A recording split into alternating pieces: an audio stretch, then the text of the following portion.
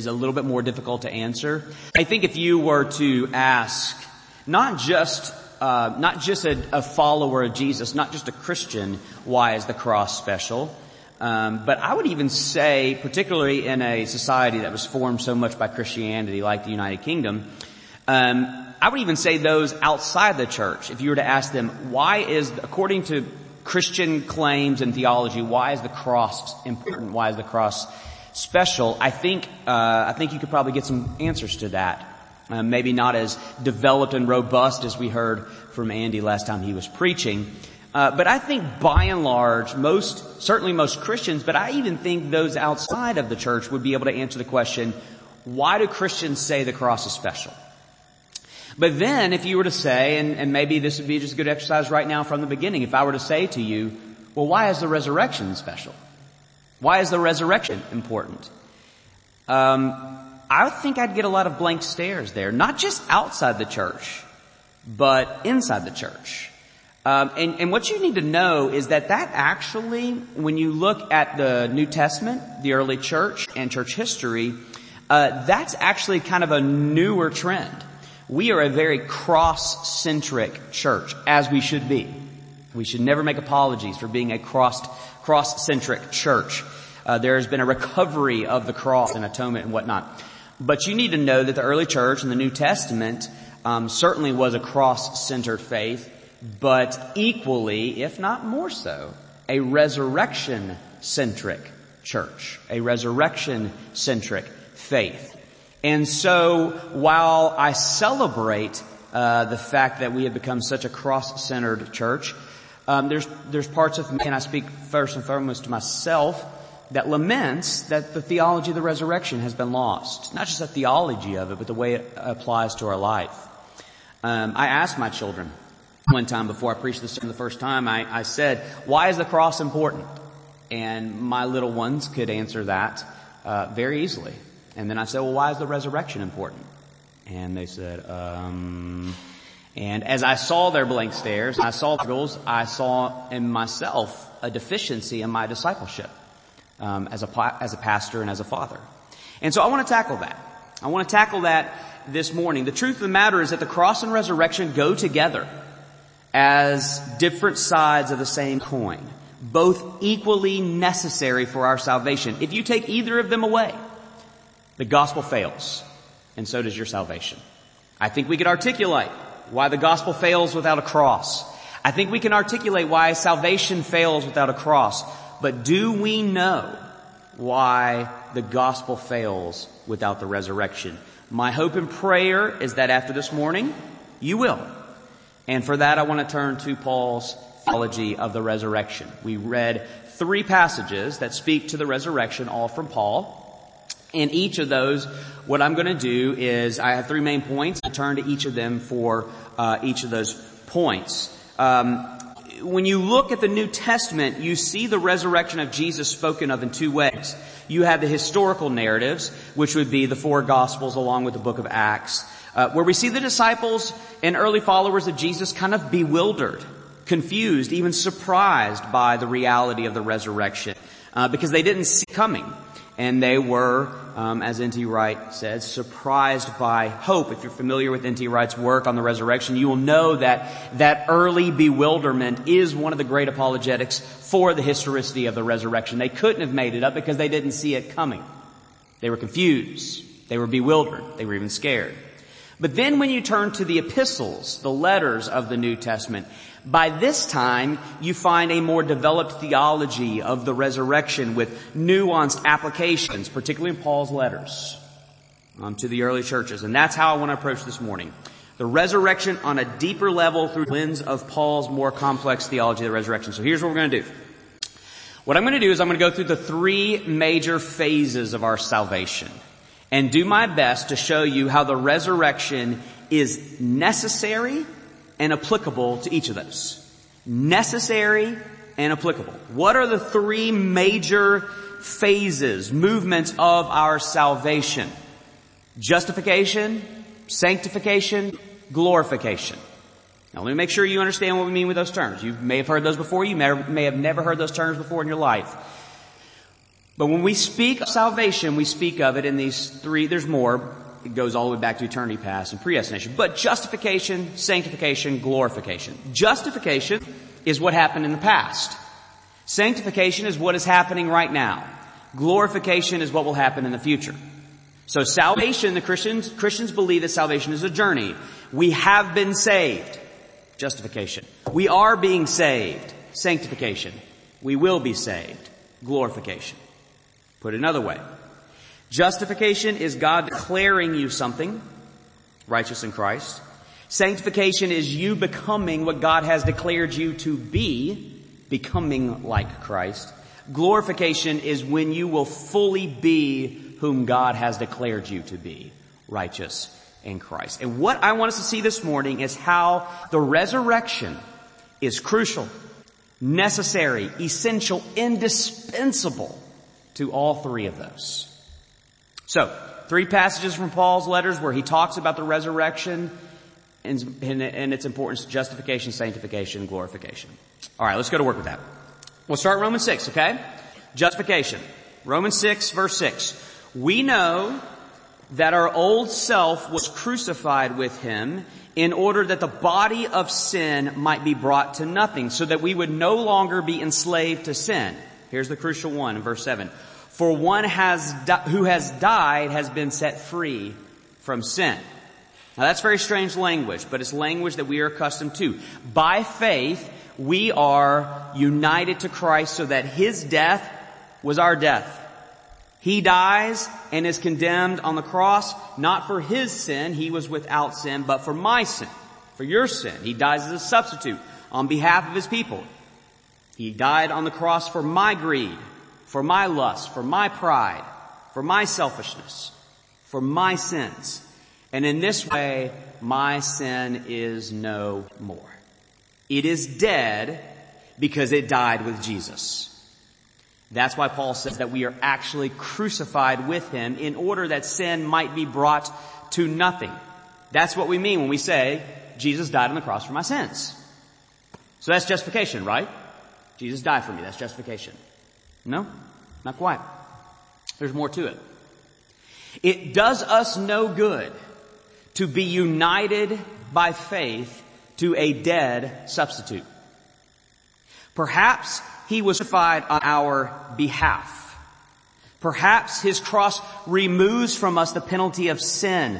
But our representative is in the grave, which means we are united to a rotten corpse. Well, continue on with verse 8. If we have died with Christ, we believe that we will also live with him. We know that Christ, being raised from the dead, will never die again. Death no longer has dominion over him. He's risen. He's never going to die again. For the death he died to sin once for all, but the life he lives to God. So you also must consider yourself dead to sin and alive to God in Christ Jesus. Here's the point. We weren't just united to the death of Christ, we are united to the resurrection of Christ, and that is the real reason that a Christian can officially say, sin has no more power over me. Sin has no more hold on me. The wages of sin is death. We died with Christ, but then Christ came back, which means we came back, which means we have a new life that is free from the wages of sin. Let me illustrate it like this. The ultimate form of punishment that can be administered by the state, I'm going to be a barbaric American here, okay? You all are far more refined than us, okay? You would never do this, but we're crazy and we do these things in the United States. In the States, the greatest form of punishment is what? It is death. It is capital punishment. To go to prison for a certain amount of time is certainly a punishment, but at least there's life to be lived after the punishment.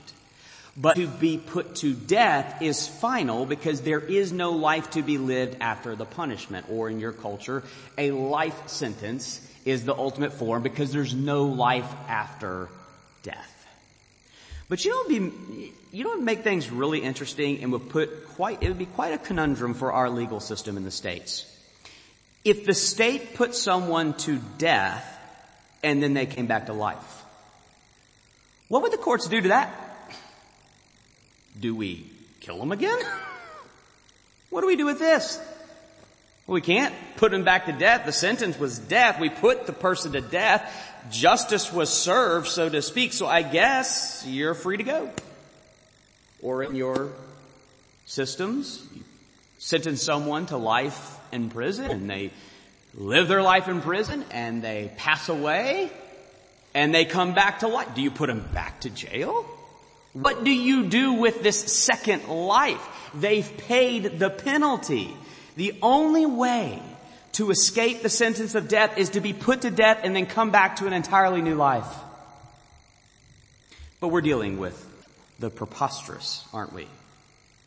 It's no use even asking these questions because we all know that can't happen except that it did happen.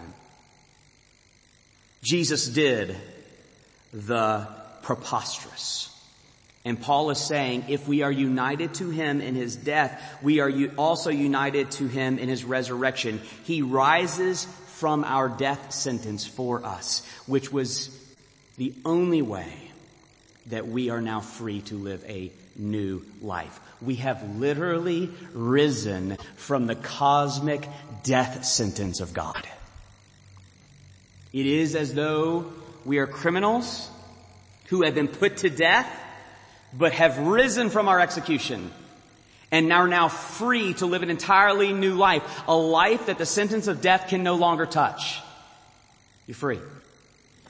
So, listen to me, all you despairing souls who have a hard time believing in the efficacy of your justification, who have a hard time believing that you are truly forgiven, that you are truly saved, that the gospel is truly sufficient. Don't just look at your Savior's cross. Look as well upon his resurrection. Here is your answer to the sins that haunt you and disturb you, to the accuser who torments you. This is your more fuller, robust answer. It includes the cross and resurrection. It is this to your accuser: you're right, I deserve to be condemned. The wages of sin is death, but in Jesus I have been put to death for this already. Jesus died in my place and took the punishment I deserved. And Jesus is risen from the dead, which means condemnation no longer applies to me. Been there, done that. I've done the death thing, and I'm risen to new life. So if you don't mind, accuser, I will be on my way to enjoy the newness of life that is mine, that you cannot touch, secured for me when Jesus rose from the dead. So in this way, the resurrection of Jesus completes the believer's justification. Let's move on to talk about that newness of life we now live. We've seen the resurrection's necessity and justification. Let's look at it now in sanctification. Now we turn to Colossians. Colossians 3:1. Is this for me? Good. Not poison, not dirty, nothing. Okay. Colossians 3. Now we're talking sanctification. Ready? If then you have been raised with Christ. So in Romans 6, he's saying you've been raised with Christ. Now he's saying, okay, since you have been raised with Christ, seek the things that are above, where Christ is, seated at the right of God. Set your minds on things that are above, not on things that are on earth. For you have died and your life is hidden with Christ in God. Do you see his logic? We are by faith united to Jesus, but Jesus isn't dead. He's risen. Okay, well if he's risen, where is he? He is exalted on high at the right hand of God. And since you are still united to Jesus, that's where you are. And so Paul says the logical overflow of this truth is to seek where you already are. That's the way the Christian journey is. Union to the resurrection of Jesus means we must seek the things of God because you are hidden with Christ who is exalted on high. Faith in Jesus is a commitment to become what we already are. To be where we already are. We call it sanctification. The journey of being made righteous. But I thought justification says we already are righteous. Well, we are. Sanctification is a journey of becoming who you already are. That's why Paul here is telling us to seek to inhabit the place where you already dwell. Or to put it in simpler terms, become what you already are. The disruptive conviction, that haunting conviction that every Christian experiences is the tension of having our identity in Christ and yet living lives that are contrary to that identity. That's the struggle of Christianity.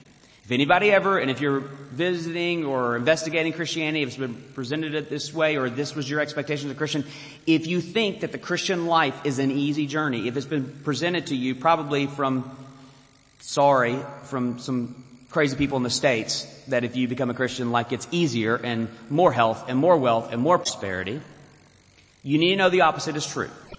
To follow Jesus is to make your life exceedingly more difficult. And here's why. Because your identity is in Christ, but your life, there's this disconnect between your life and your identity.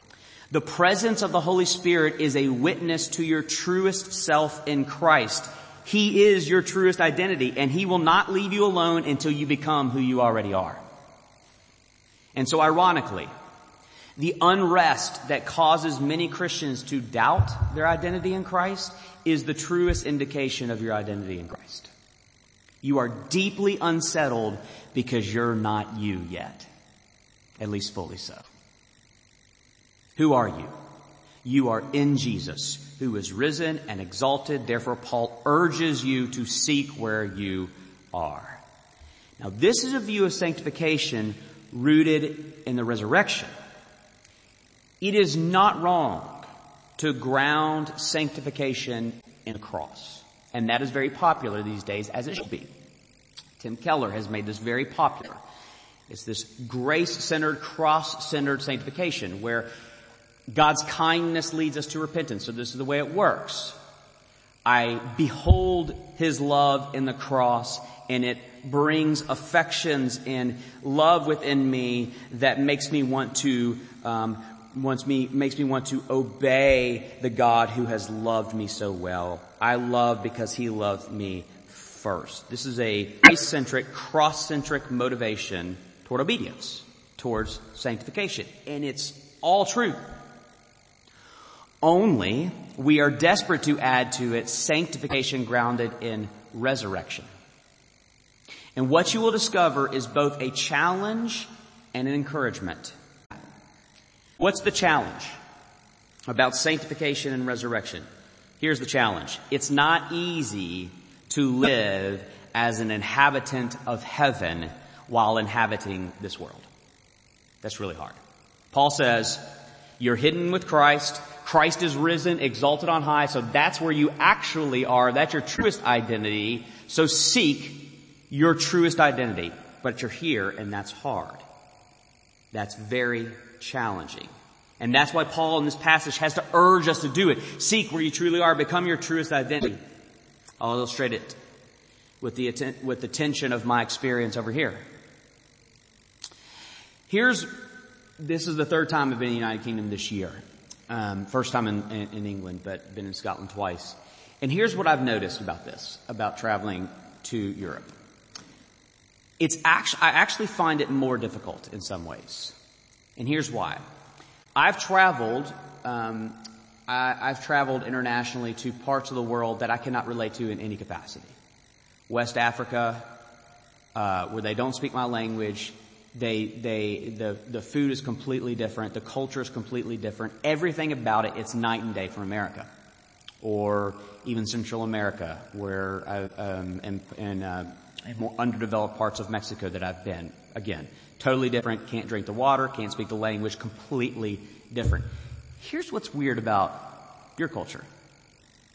Well, my culture's the weird one. Your culture's the normal one. But here's the problem. It's just similar enough to feel like I should know what's going on, but it's dissimilar enough to drive me crazy. Do you know what I'm saying? So the language is the same, but different. We speak the same language, but we're not really speaking the same language. Driving is the same. You all have nice developed cars, unlike where I've been in other parts of the world. You have roads, unlike where I've been in other parts of the car. The driving is very different though. Not to mention the wrong side of the road, or your right side of the road, I'm wrong. You're right. You came first, so you're the right, we're the wrong. Or you're the left, whatever. Anyway, so, and by the way, the roundabouts. See, just that little thing. Like, I'm used to stop signs. And they whip me around these roundabouts. Just a little difference that makes me car sick every time I get in a car. Just the similar homes, developed nation, great architecture, similar homes, just smaller and hotter. No air conditioning. And you call it, in every way you're more proper than us. Except that you call it the toilet. In America, the toilet that's a bad word. We call it restroom. It's so polite. That seems more British, right? I don't know. It's like the one area where Great Britain and America are flipped. So it's a toilet, but even in the toilet, I went to Starbucks. There's a string hanging. I figured I'd just pull the string. That's what you're supposed to do. Sets off an alarm. I've been in other bathrooms where you pull the string and turn on the light. So but the point I'm trying to make here is, it's similar but different. This is a good way to think of what it's like to be a citizen of the kingdom of God while inhabiting a fallen world. The kingdom is not a place completely different. It's subversively different. The world as we know it, yet turned upside down. That's the citizen of the kingdom. And you know what sanctification is? Learning to navigate that tension. But here's why it's so hard. Suppose I were to change your citizenship to American right now. You are right now an American citizen. However, you're still in your home, you're still in your culture, but you have a different citizenship. Your identity, your citizenship is over there. Maybe over there. I don't know where the direction is, but it's over there on the other side of the pond. That's your new citizenship. That's your new identity, but you got to stay here.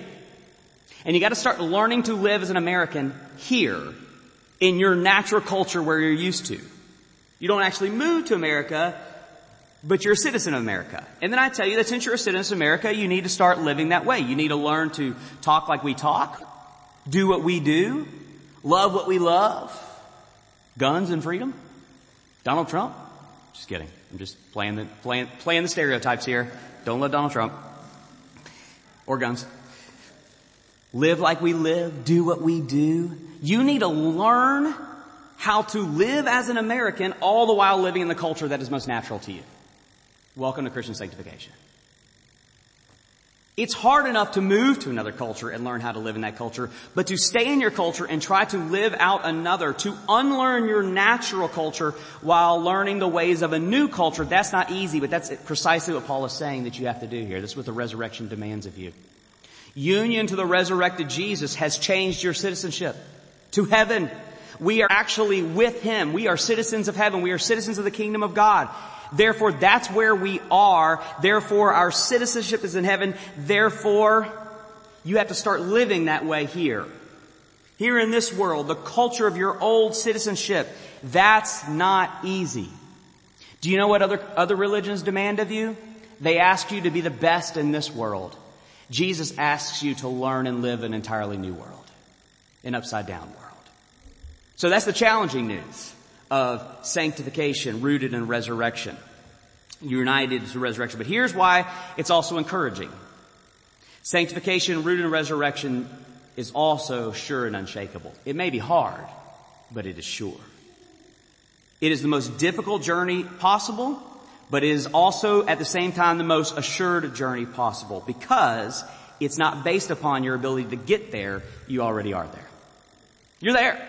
You are citizens. You are seated at the right hand. Paul says, if then you have been raised with Christ, then you are hidden with Christ in God. Your truest identity is right now deeply embedded within the security of Christ. Believe me, there's nothing that can snatch you away from that. As we're about to sing in Christ alone. There is nothing that can steal you away from Christ who is seated at the right hand of God. So it's a hard journey to learn how to be a citizen of heaven while inhabiting this earth, but it is an assured journey. This is sanctification rooted in the resurrection. Now, if it is secure, if it is certain, if though we stumble about bewildered, often failing, trying to live as citizens of heaven here in this world, but we do so with an air of confidence because it is assured, then let's look at that destiny. Let's look at what is assured to happen. Resurrection and glorification, which is how it is often spoken of mostly. We've seen the necessity of resurrection, our justification, sanctification. Let's look now. Glorification. For this, we turn to 1 Corinthians 15, the most famous passage on the resurrection,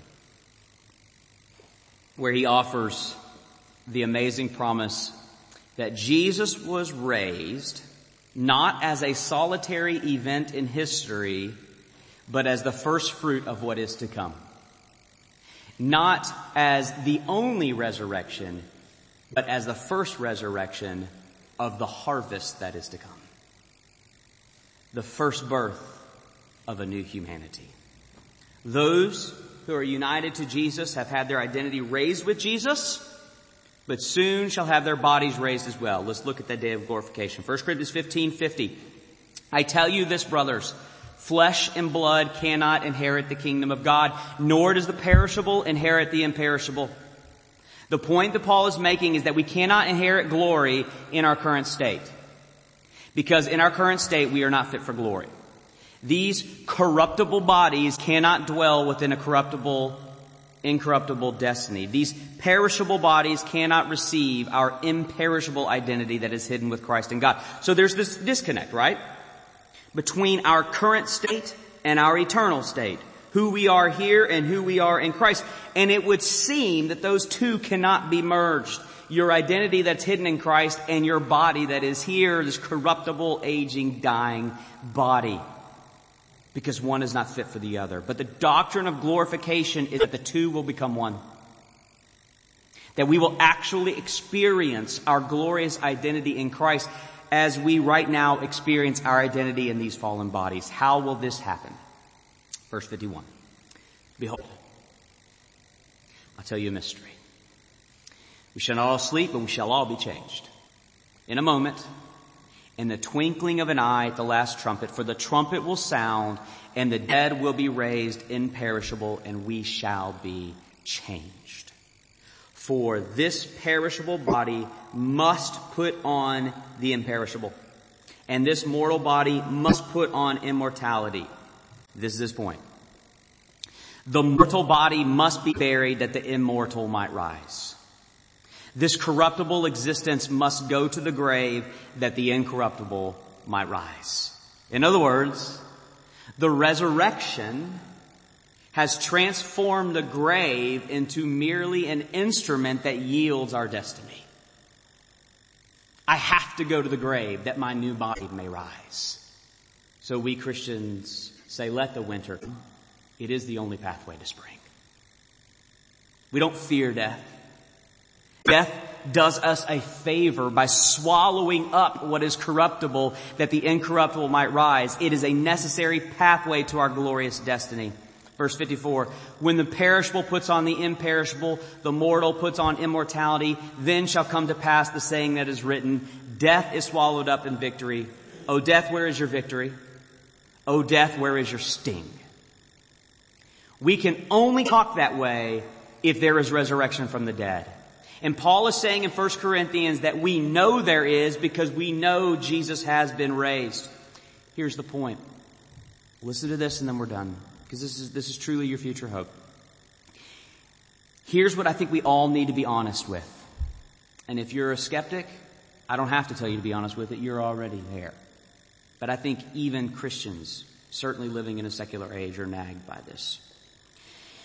It is easy to become skeptical about this whole notion of hope because we don't ever see it manifested. Life always ends in death. This cruel world continues to take its victims one by one without exception. One after another in this undaunted march to the grave. And so sure, we get together for church and pretend that there is a happy ending to it all. But in the real world, what we see is happy endings never come to pass. You can say all you want that the dead will rise to some glorious destiny, but every single time dead people stay dead. Is that voice to your doubts and cynicism? Well, Paul would agree, with one notable exception. Paul would say you're right every single time except once. And you are united to that one story. One time, happily ever after did happen. One time, a flower did bloom out of this barren creation of ours. And that flower, Paul says, is not an isolated flower. It is the first flower of an entire harvest. And that harvest is you. The story that we are united to is the one story that ended in glory. That's our story. So we don't look to the millions upon millions upon millions of graves that fill this world to tell us our destiny. We look at the one unoccupied grave to tell us our destiny. And that is why Paul can actually mock what you fear the most. He is talking trash to death. O death, where is your victory? O death, where is your sting? He is literally boasting in the face of humanity's greatest fear. Can you sneer at the very thing we were born to fear? If Christ is risen, and if by faith you are united to Christ, if you belong to Jesus Christ this morning, if Christ is risen, and if by faith you belong to Jesus Christ, then yes, you may approach your coming death with this strange, peculiar confidence, knowing that it is merely the pathway to your glorious destiny. Justification, sanctification, glorification. Without the cross, they all fail. They are untrue. Justification, sanctification, glorification. Without the resurrection, they all fail. But church, Jesus Christ is risen from the dead. That's exactly what Paul says in 1 Corinthians 15. If he's not, we are of most pity. Let's go home. But if he is, it's all true. And he is. Jesus Christ is risen from the dead, alive and well. Thus justification, sanctification, glorification, your salvation is alive and well. Let me pray and thank him. Our risen Lord Jesus Christ, on this seemingly random Sunday in the middle of holiday season, we pause to proclaim you are risen from the dead. Therefore, everything we hope in is true. Our justification, our sanctification, our glorification, our very salvation is true because you are true and you are risen. I pray, Lord, that again on this middle of summer Lord's Day Sabbath, we would leave here with an Easter-like joy and hope. An audacity, a boldness, a courage that belongs to those of us who are in Christ Jesus. For our Lord is risen from the dead. As we sing now of your resurrection, we pray that it would be an overflow of heartfelt love, praise to you, our risen Savior.